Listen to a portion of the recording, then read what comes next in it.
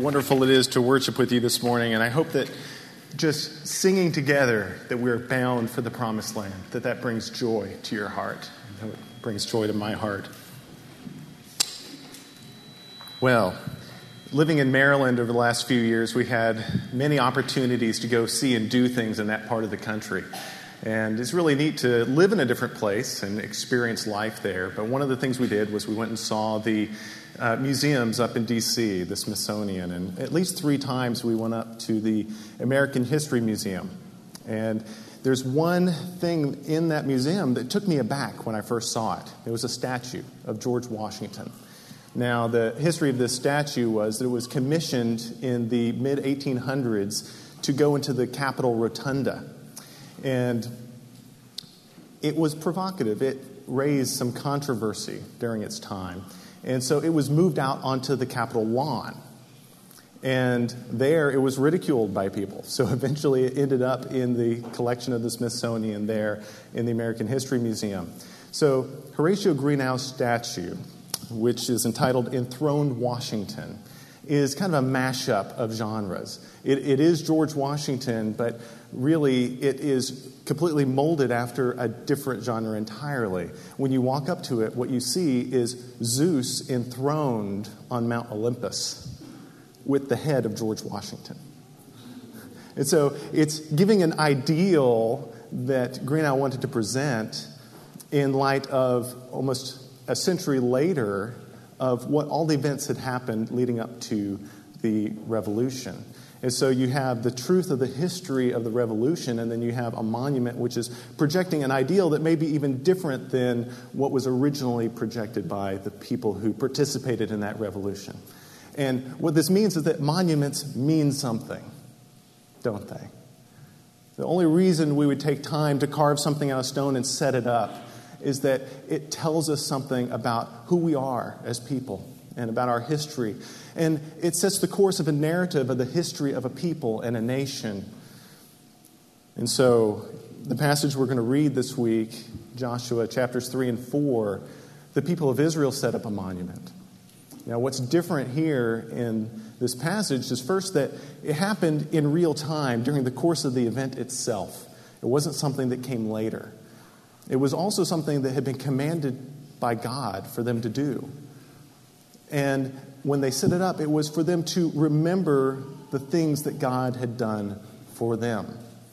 And so it's unique in that respect compared to the way we normally think about monuments. I just want to read a little bit of the end of the 4th chapter to you to get going. The people came up out of the Jordan on the 10th day of the 1st month, and they encamped at Gilgal on the east border of Jericho. And those 12 stones, which they took out of the Jordan and set up at Gilgal. And he said to the people of Israel, when your children ask their fathers in times to come, what do these stones mean? Then you shall let your children know, Israel passed over this Jordan on dry ground.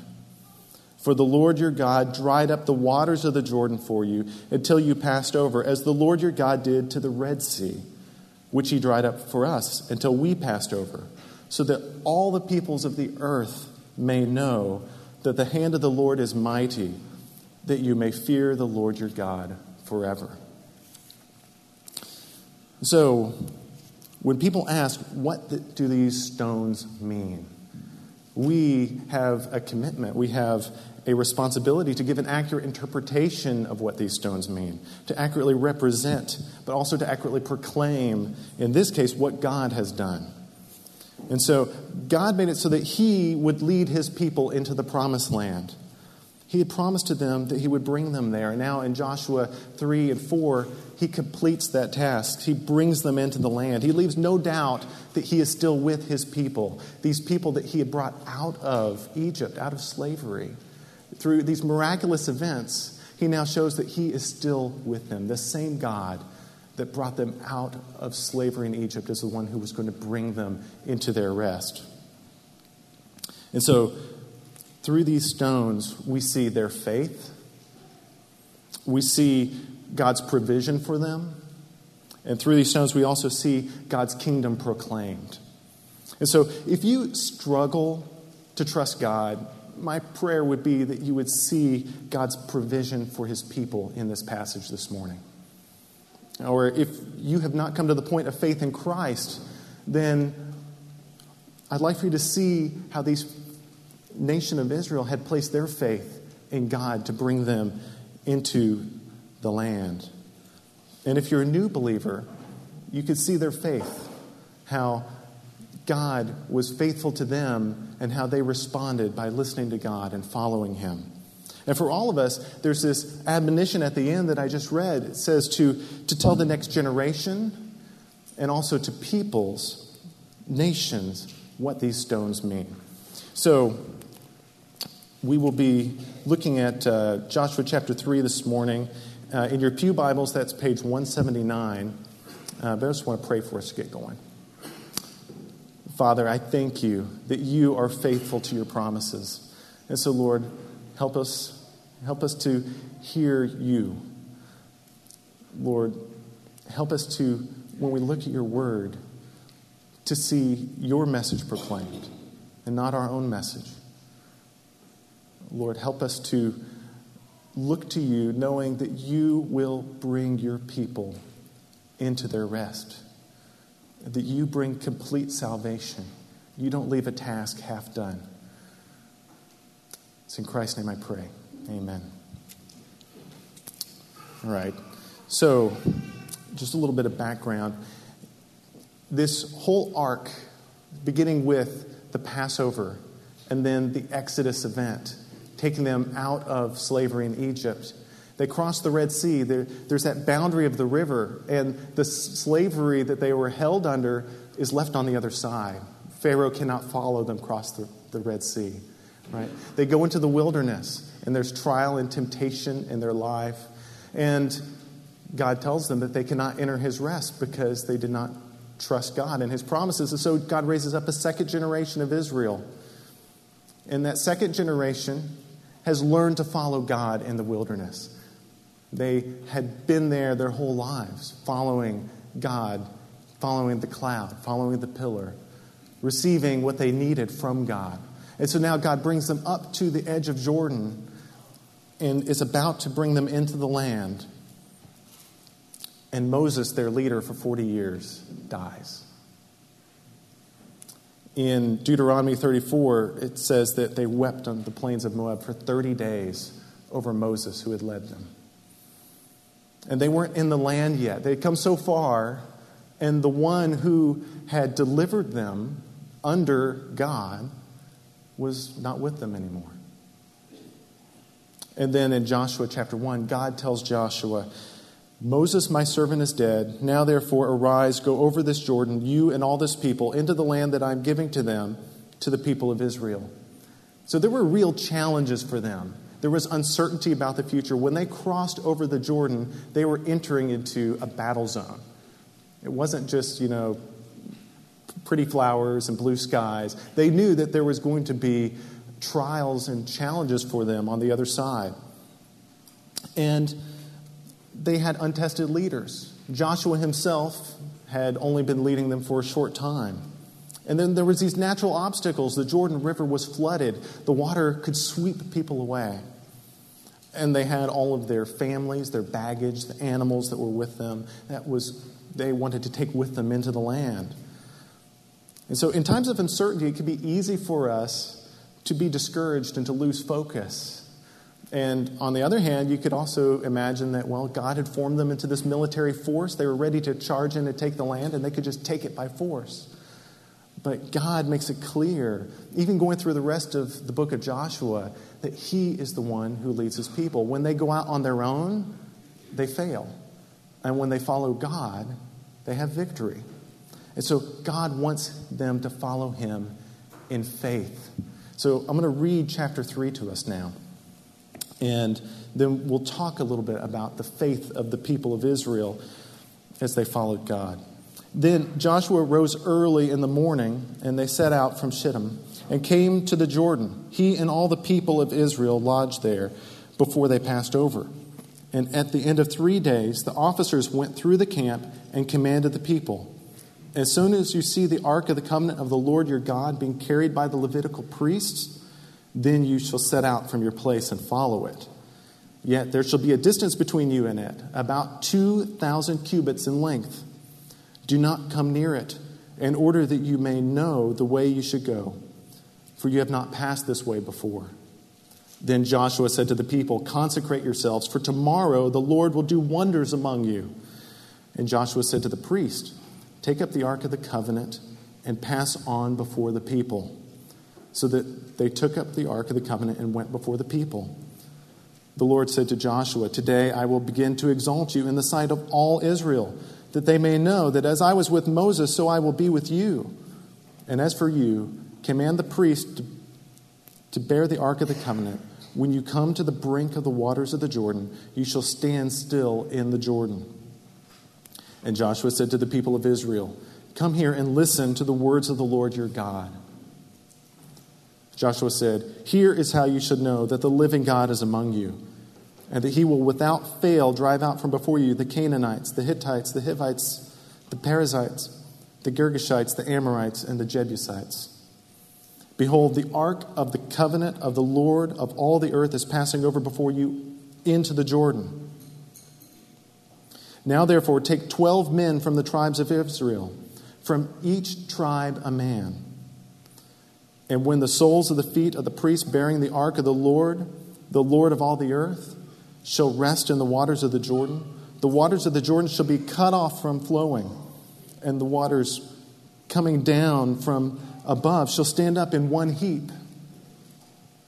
So when the people set out from their tents to pass over the Jordan, with the priests bearing the ark of the covenant before the people, and as soon as those bearing the ark had come as far as the Jordan, and the feet of the priests bearing the ark were dipped in the brink of the water.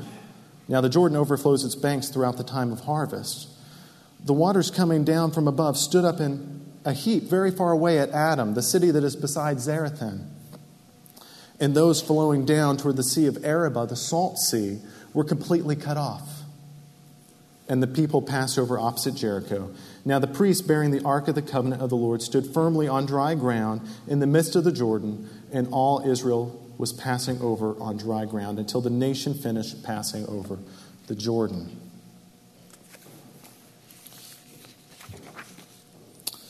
So through these stones, we see several different things.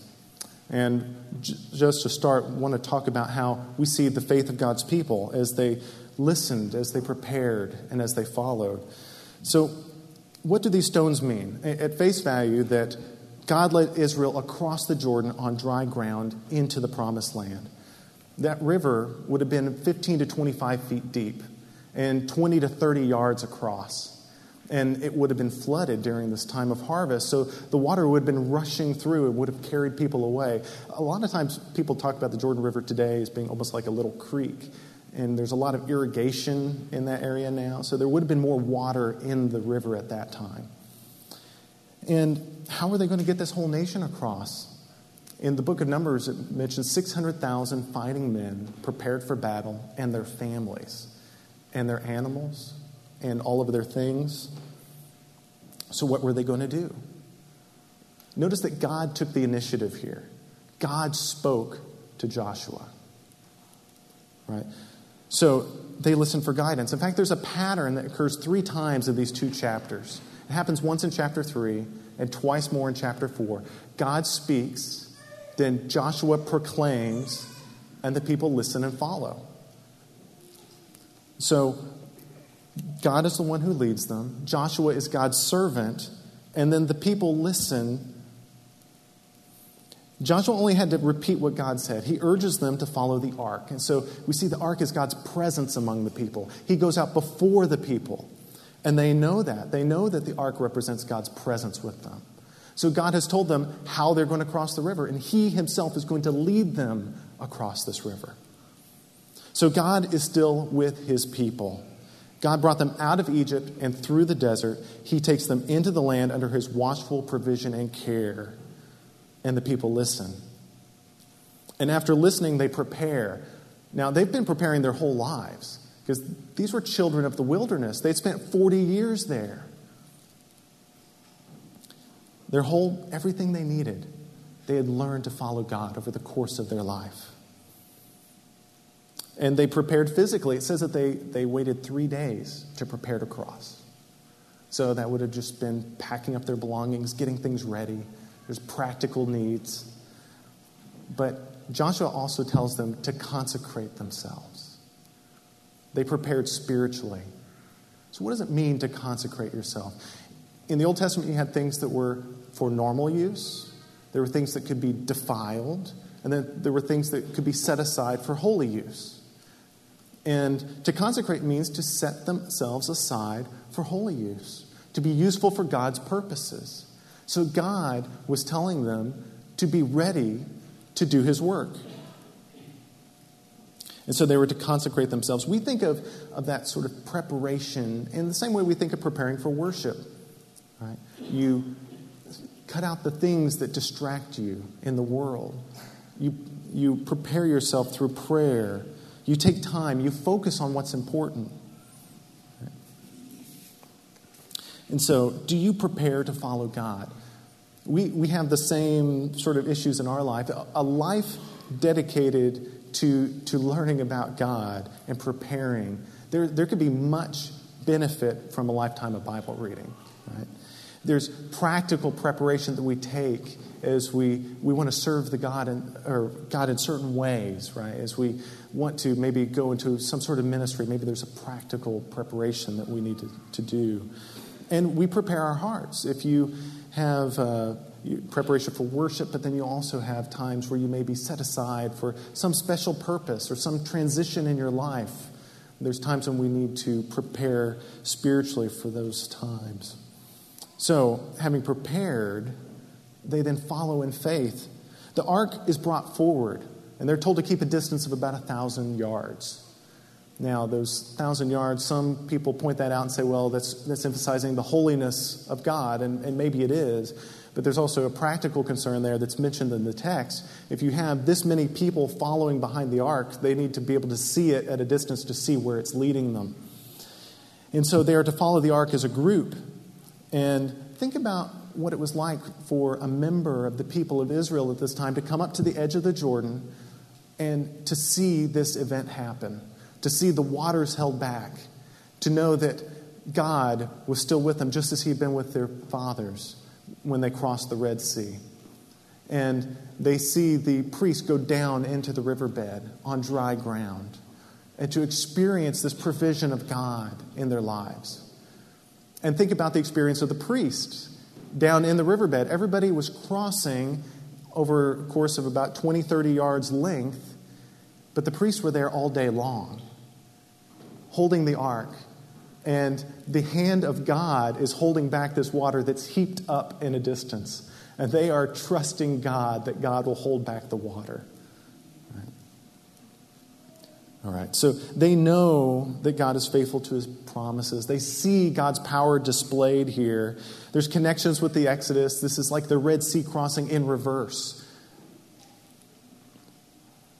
It also has connections with their covenant relationship with one another and with God. They're entering the land. This is part of the promise to Abraham that was reaffirmed at Sinai. And so in Joshua, there are echoes of what's coming. Joshua himself is a type of the coming king, but the people entering the land is the establishment of God's kingdom. And so in the Old Testament, you have the king and the kingdom. There's two pieces there. They're entering the land, which is part of that kingdom. And in a way, they were moving between two worlds. Right? They had started in slavery to sin, physical slavery in Egypt. They had wandered in the wilderness, which is representative of this life, and now they're preparing to enter into the promised land. So there's this transition between wilderness and the promised land. Right? And we live as a people between two worlds, don't we? Because we live in this wilderness. And yet we look forward to the promised land, where God will take us when Christ restores all things to right. And yet sometimes we live as though this world is the promised land, don't we? We become attached to our things. We become attached to our situation. We find some amount of comfort here. Now, there is much comfort that we can take in this world. There's blessings from God. And the church is an embassy of God's kingdom in this world. So there's many joys that we have in this life, but ultimately there should be some amount of discomfort in the wilderness, right? Because we're longing for that promised land. And so God was faithful to lead his people into the land, and he provides for their needs. And are you willing to follow God's lead in your life, to prepare your heart through prayer, through worship, to listen for God's guidance in your life, and to follow him in faith? Be willing to follow him. Don't try to cross the river on your own. Don't ford the river. Right. So, as God provided for them, let's look at chapter 4. When the nation had finished passing over the Jordan, the Lord said to Joshua, "Take 12 men from the people, from each tribe a man, and command them, saying, 'Take 12 stones from here out of the midst of the Jordan, from the very place where the priest's feet stood firmly, and bring them over with you, and lay them down in the place where you lodge tonight.' Then Joshua called the 12 men from the people of Israel, whom he had appointed, a man from each tribe. And Joshua said to them, 'Pass on before the ark of the Lord your God into the midst of the Jordan, and take up, each of you, a stone upon his shoulder, according to the number of the tribes of the people of Israel, that this may be a sign among you. When your children ask in times to come, what do these stones mean? Then you shall tell them that the waters of the Jordan were cut off before the ark of the covenant of the Lord. When it passed over the Jordan, the waters of the Jordan were cut off. So these stones shall be to the people of Israel a memorial forever.' And the people of Israel did just as Joshua commanded, and took up 12 stones out of the midst of the Jordan, according to the number of the tribes of the people of Israel, just as the Lord told Joshua. And they carried them over with them to the place where they lodged, and laid them down there.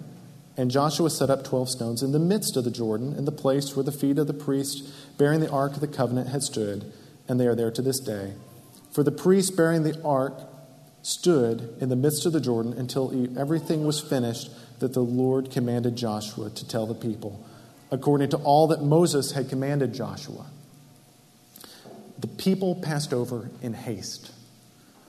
And when all the people had finished passing over, the ark of the Lord and the priests passed over before the people, the sons of Reuben and the sons of Gad and the half-tribe of Manasseh passed over armed before the people of Israel, as Moses had told them. About 40,000 ready for war passed over before the Lord for battle to the plains of Jericho. On that day, the Lord exalted Joshua in the sight of all Israel, and they stood in awe of him, just as they stood in awe of Moses all the days of his life. And the Lord said to Joshua, "Command the priests bearing the ark of the testimony to come up out of the Jordan." So Joshua commanded the priests to come up out of the Jordan. And when the priests bearing the ark of the covenant of the Lord came up from the midst of the Jordan, the soles of the priests' feet were lifted up on dry ground, and the waters of the Jordan returned to their place and overflowed its banks as before. The people came up out of the Jordan on the 10th day of the first month. All right. So here we see in both chapters God's provision for the people. Right? So through these stones, God is bringing a complete salvation to this people. He started with the Exodus, and now he's bringing it to fulfillment by bringing them into the land. So passing over the Jordan on dry ground, it tells them that God's promise remains, right? Because it's pointing back to the crossing of the Red Sea. It's showing that this is the same God who brought you out of Egypt. And God held back the water. The God who carried them from Egypt is the one who will bring them into the promised land. And these 12 stones taken from the riverbed, it attests to the historical nature of this event, that it really happened. This isn't just some ideal. This isn't a literary element or some embellishment. Men from the people of Israel did this work of carrying these stones. And the people themselves participated in this experience. And they experienced God's provision for them. And so the stones were placed intentionally. Some people think they may have been stacked one on top of another. It wasn't discreet. It wasn't an afterthought. It wasn't just your average heap of stones there. They were placed in a way that when people came around later, they would say, what do those stones mean? Right? And it means that God completes what he started. In Philippians chapter 1, it says, and I'm sure of this, that he who began a good work in you will bring it to completion at the day of Christ Jesus. This is the same God who we worship. Right? So God doesn't leave his people with a salvation that's half accomplished. God is the one doing the work here. So just as God provided a complete salvation, he also provides them with these graces, sweet providences of unity among brothers and of godly leaders. See, they cross together as one nation. Verses 10 through 14 really emphasize that. The tribe of Gad and Reuben and the half-tribe of Manasseh. So those tribes had taken their land on the east side of the Jordan, and Moses had told them that they needed to cross over with their brothers into the land to help them take the land. And they did that. And so this isn't just national pride. This is about their covenant relationship, and it places God at the center. Do you know what it's like to experience that kind of unity with other people? Right? Where's the unity of the church found? Just as their unity was found in their covenant relationship with one another, our unity is found in the new covenant. Our unity is found in the gospel. And so, do you believe the good news that Jesus Christ died for your sin, and that your only hope in life and death is that you are one with him who saved you and who intercedes on your behalf before the Father? And if you have that kind of view of your need of a Savior, then when other people are depending upon God for their very life and death as well, how could you not find unity with them? How could you not love God's people for whom he died?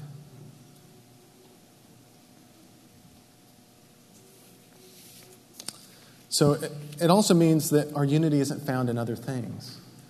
Where does the world commonly find unity? There's all sorts of things, right? Interest, hobbies, whether it's sports teams, the college you went to, the job that you have, your cultural identity. There's lots of ways that people find unity in this world.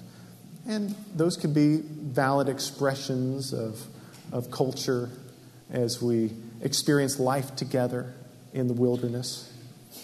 But the unity that's found in the gospel goes much deeper than that, because our only hope is Christ. And just as we are to love God's people, God himself shows love towards his people in a multitude of ways by providing with unity, but he also provides godly leaders in order to serve the people well. And so Joshua is a type of the coming king. You have those cycles I talked about earlier of God speaks, Joshua proclaims, and then the people listen and follow. And God established Joshua's leadership. Twice in the passage it says that. And so if Joshua is a type of the coming king, what kind of king was Israel to have? The king was called to follow after God. And if you go back to Deuteronomy 17, Moses talks about what kind of king they should have. In fact, this passage in Deuteronomy 17 would have only come a short time before this crossing. So Moses says to the people, when he sits on the throne of his kingdom, he shall write for himself in a book of copy of this law, approved by the Levitical priests, and it shall be with him, and he shall read in it all the days of his life, that he may learn to fear the Lord his God by keeping all the words of this law and the statutes, and by doing it. God wanted a man after his own heart. Right? And then in Joshua chapter 1, verse 8, this book of the law, this is God speaking to Joshua. This book of the law shall not depart from your mouth, but you shall meditate on it day and night, so that you may be careful to do according to all that is written in it. For then you will make your way prosperous, and then you will have success. So Joshua was to have that same reliance upon God, that same investment in being saturated and shaped and molded by God's word. This is the kind of king that God wants for his kingdom. Right? And it's looking forward to the coming king. And so being in the Word is a foundation for the king, because the king is to model this for the people in order to serve them well.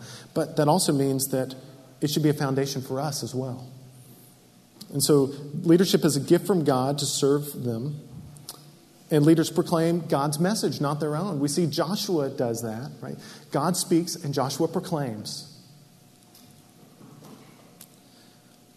So God was faithful in bringing them into the land as a unified people and with godly leaders. And Joshua admonishes them at the end of the chapter to remember this event. To remember God's faithfulness and remember what God had done. So here's 3 ways that we can remember. First, we need to know what God has done for ourselves. That means more than knowledge. That means a living faith in the God who saves. And we're to teach the next generation. We're to pass that faith on to our children. And we're to proclaim God's mighty acts to the peoples as a testimony to our neighbors and to the nations. So reading in verse 19, the people came up out of the Jordan on the 10th day of the first month, and they encamped at Gilgal on the east border of Jericho. And those 12 stones which they took out of the Jordan, Joshua set up at Gilgal. And he said to the people of Israel, when your children ask their fathers in times to come, what do these stones mean? Then you shall tell them. Let them know that Israel passed over this Jordan on dry ground. For the Lord your God dried up the waters of the Jordan for you until you passed over, as the Lord your God did to the Red Sea, which he dried up for us until we passed over, so that all the peoples of the earth may know that the hand of the Lord is mighty, and that you may fear the Lord your God forever. These stones proclaim God's coming kingdom. So we are to know what God has done. That means believing the gospel. This happened at the time of Passover. That wasn't an accident. It's engineered to remind them of the Passover and the Exodus.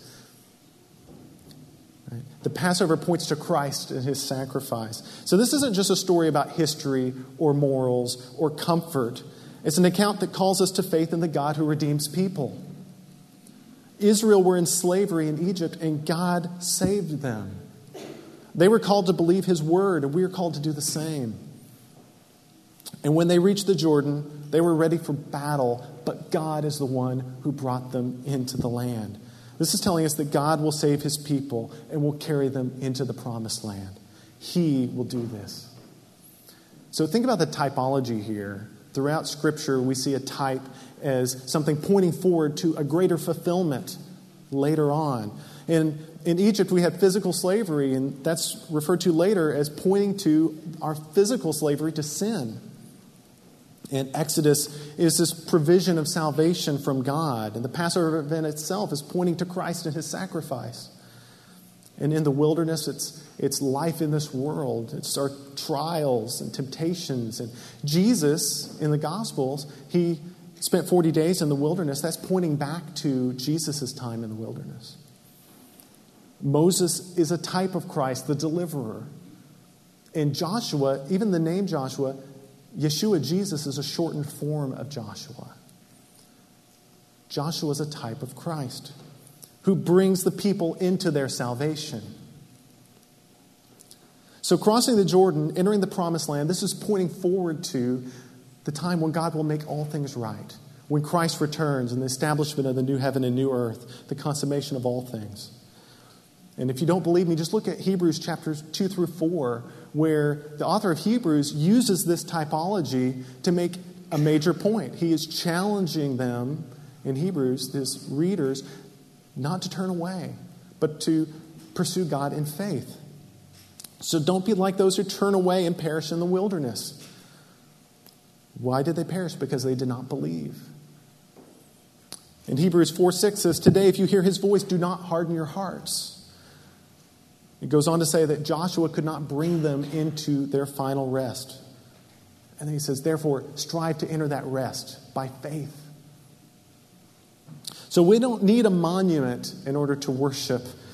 We worship a risen Savior. His words give testimony to what he has done. So are you his? Have you placed your faith in him? These stones mean that God redeems people from sin and will bring them into his rest. And so personal faith is important, but it also challenges us to pass that on to our children. These stones connect the children with what happened before their time. So they are to teach the next generation. Be intentional, right, in pointing out these things to your children. So in line with Moses in Deuteronomy 6, which again would have occurred just before these passages, Moses tells them, teach them the law, talk about God as you walk by the way. That means as part of everyday life, natural conversations. This needs to be who you are and how you interact with your children. Have you ever struggled with this? I think we'd all say we've struggled with this at some level. Just commit to make it a habit, a part of your life. And it doesn't have to be some sort of built-up family worship experience that you have to plan. You can just read a passage, read a chapter from a gospel or a psalm with your family at dinner time. Right? It could be very simple. But make it a regular habit. Find someone else who has done this well and see if you can learn from them. And how do you answer your kids' questions when they come to you? Do you take time to answer them well? Do you discuss these things as you walk by the way? Do you have those minivan driving down the road conversations with your family? Right? And if you don't have children, that doesn't get you off the hook either. Right? You have every opportunity here, especially in this church, to serve in children's ministry, right? To teach kids what these stones mean through Sunday school, and to help families, to befriend families, to become involved in their lives. Even in the worship service, you could sit next to families with kids and help them with their kids during the service. But this is really about basic everyday conversations. What God has done is worthy to be remembered. But here's the issue. Here's the big part where we fall over here. Is we can forget the big picture and lose the significance of these things. And then when the next generation comes up, they have different experiences than we had. Right? Their understanding of these events can be much different. But God gives us a record of his mighty acts so that we might remember his faithfulness and teach that to our children. But there's a warning even in the scripture here. Because going back to Deuteronomy chapter 6, Moses told them, teach them as you walk by the way. Here in chapter 4, Joshua says, tell them what these stones mean. And then by the time you get to Judges, chapter 2, that's one generation later. That is the generation that they were supposed to tell what these stones mean. Right? And what happened with that generation? It says that there was a generation that rose up in Israel who did not know God, or the things that he had done for Israel.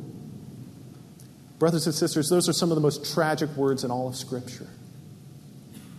Teach your children what these stones mean.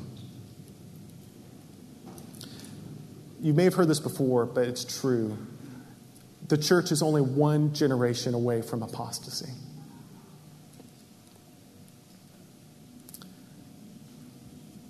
So memorials are important. Right? They help us to break the mold of everyday life and ask questions. But consistent discipleship is important too. Right? You need both. So give your own testimony to your children and to others of what God has done for you. Because there is a generation that is coming that has not heard the gospel. We need to tell them what these stones mean. So have those conversations with them as you walk by the way. And discuss life together from a biblical worldview. And we're to take this faith that we encourage among ourselves and among our church and families And it says we're to take that to our neighbors and the nations. That last verse of chapter 4 says, so that all the peoples of the earth may know that the hand of the Lord is mighty, that you may fear the Lord your God forever. The events of Israel's life bear witness to who their God is. The ark leads the way, and they knew that God was present with them. And 3 times in chapter 3 it says, that you may know. That you may know. It proclaims the God of Israel who is faithful to his people and whose name will be made great. But by these stones, God's coming kingdom is also proclaimed to the next generation, to the nations, and even to our own hearts. So preach the gospel even to your own heart.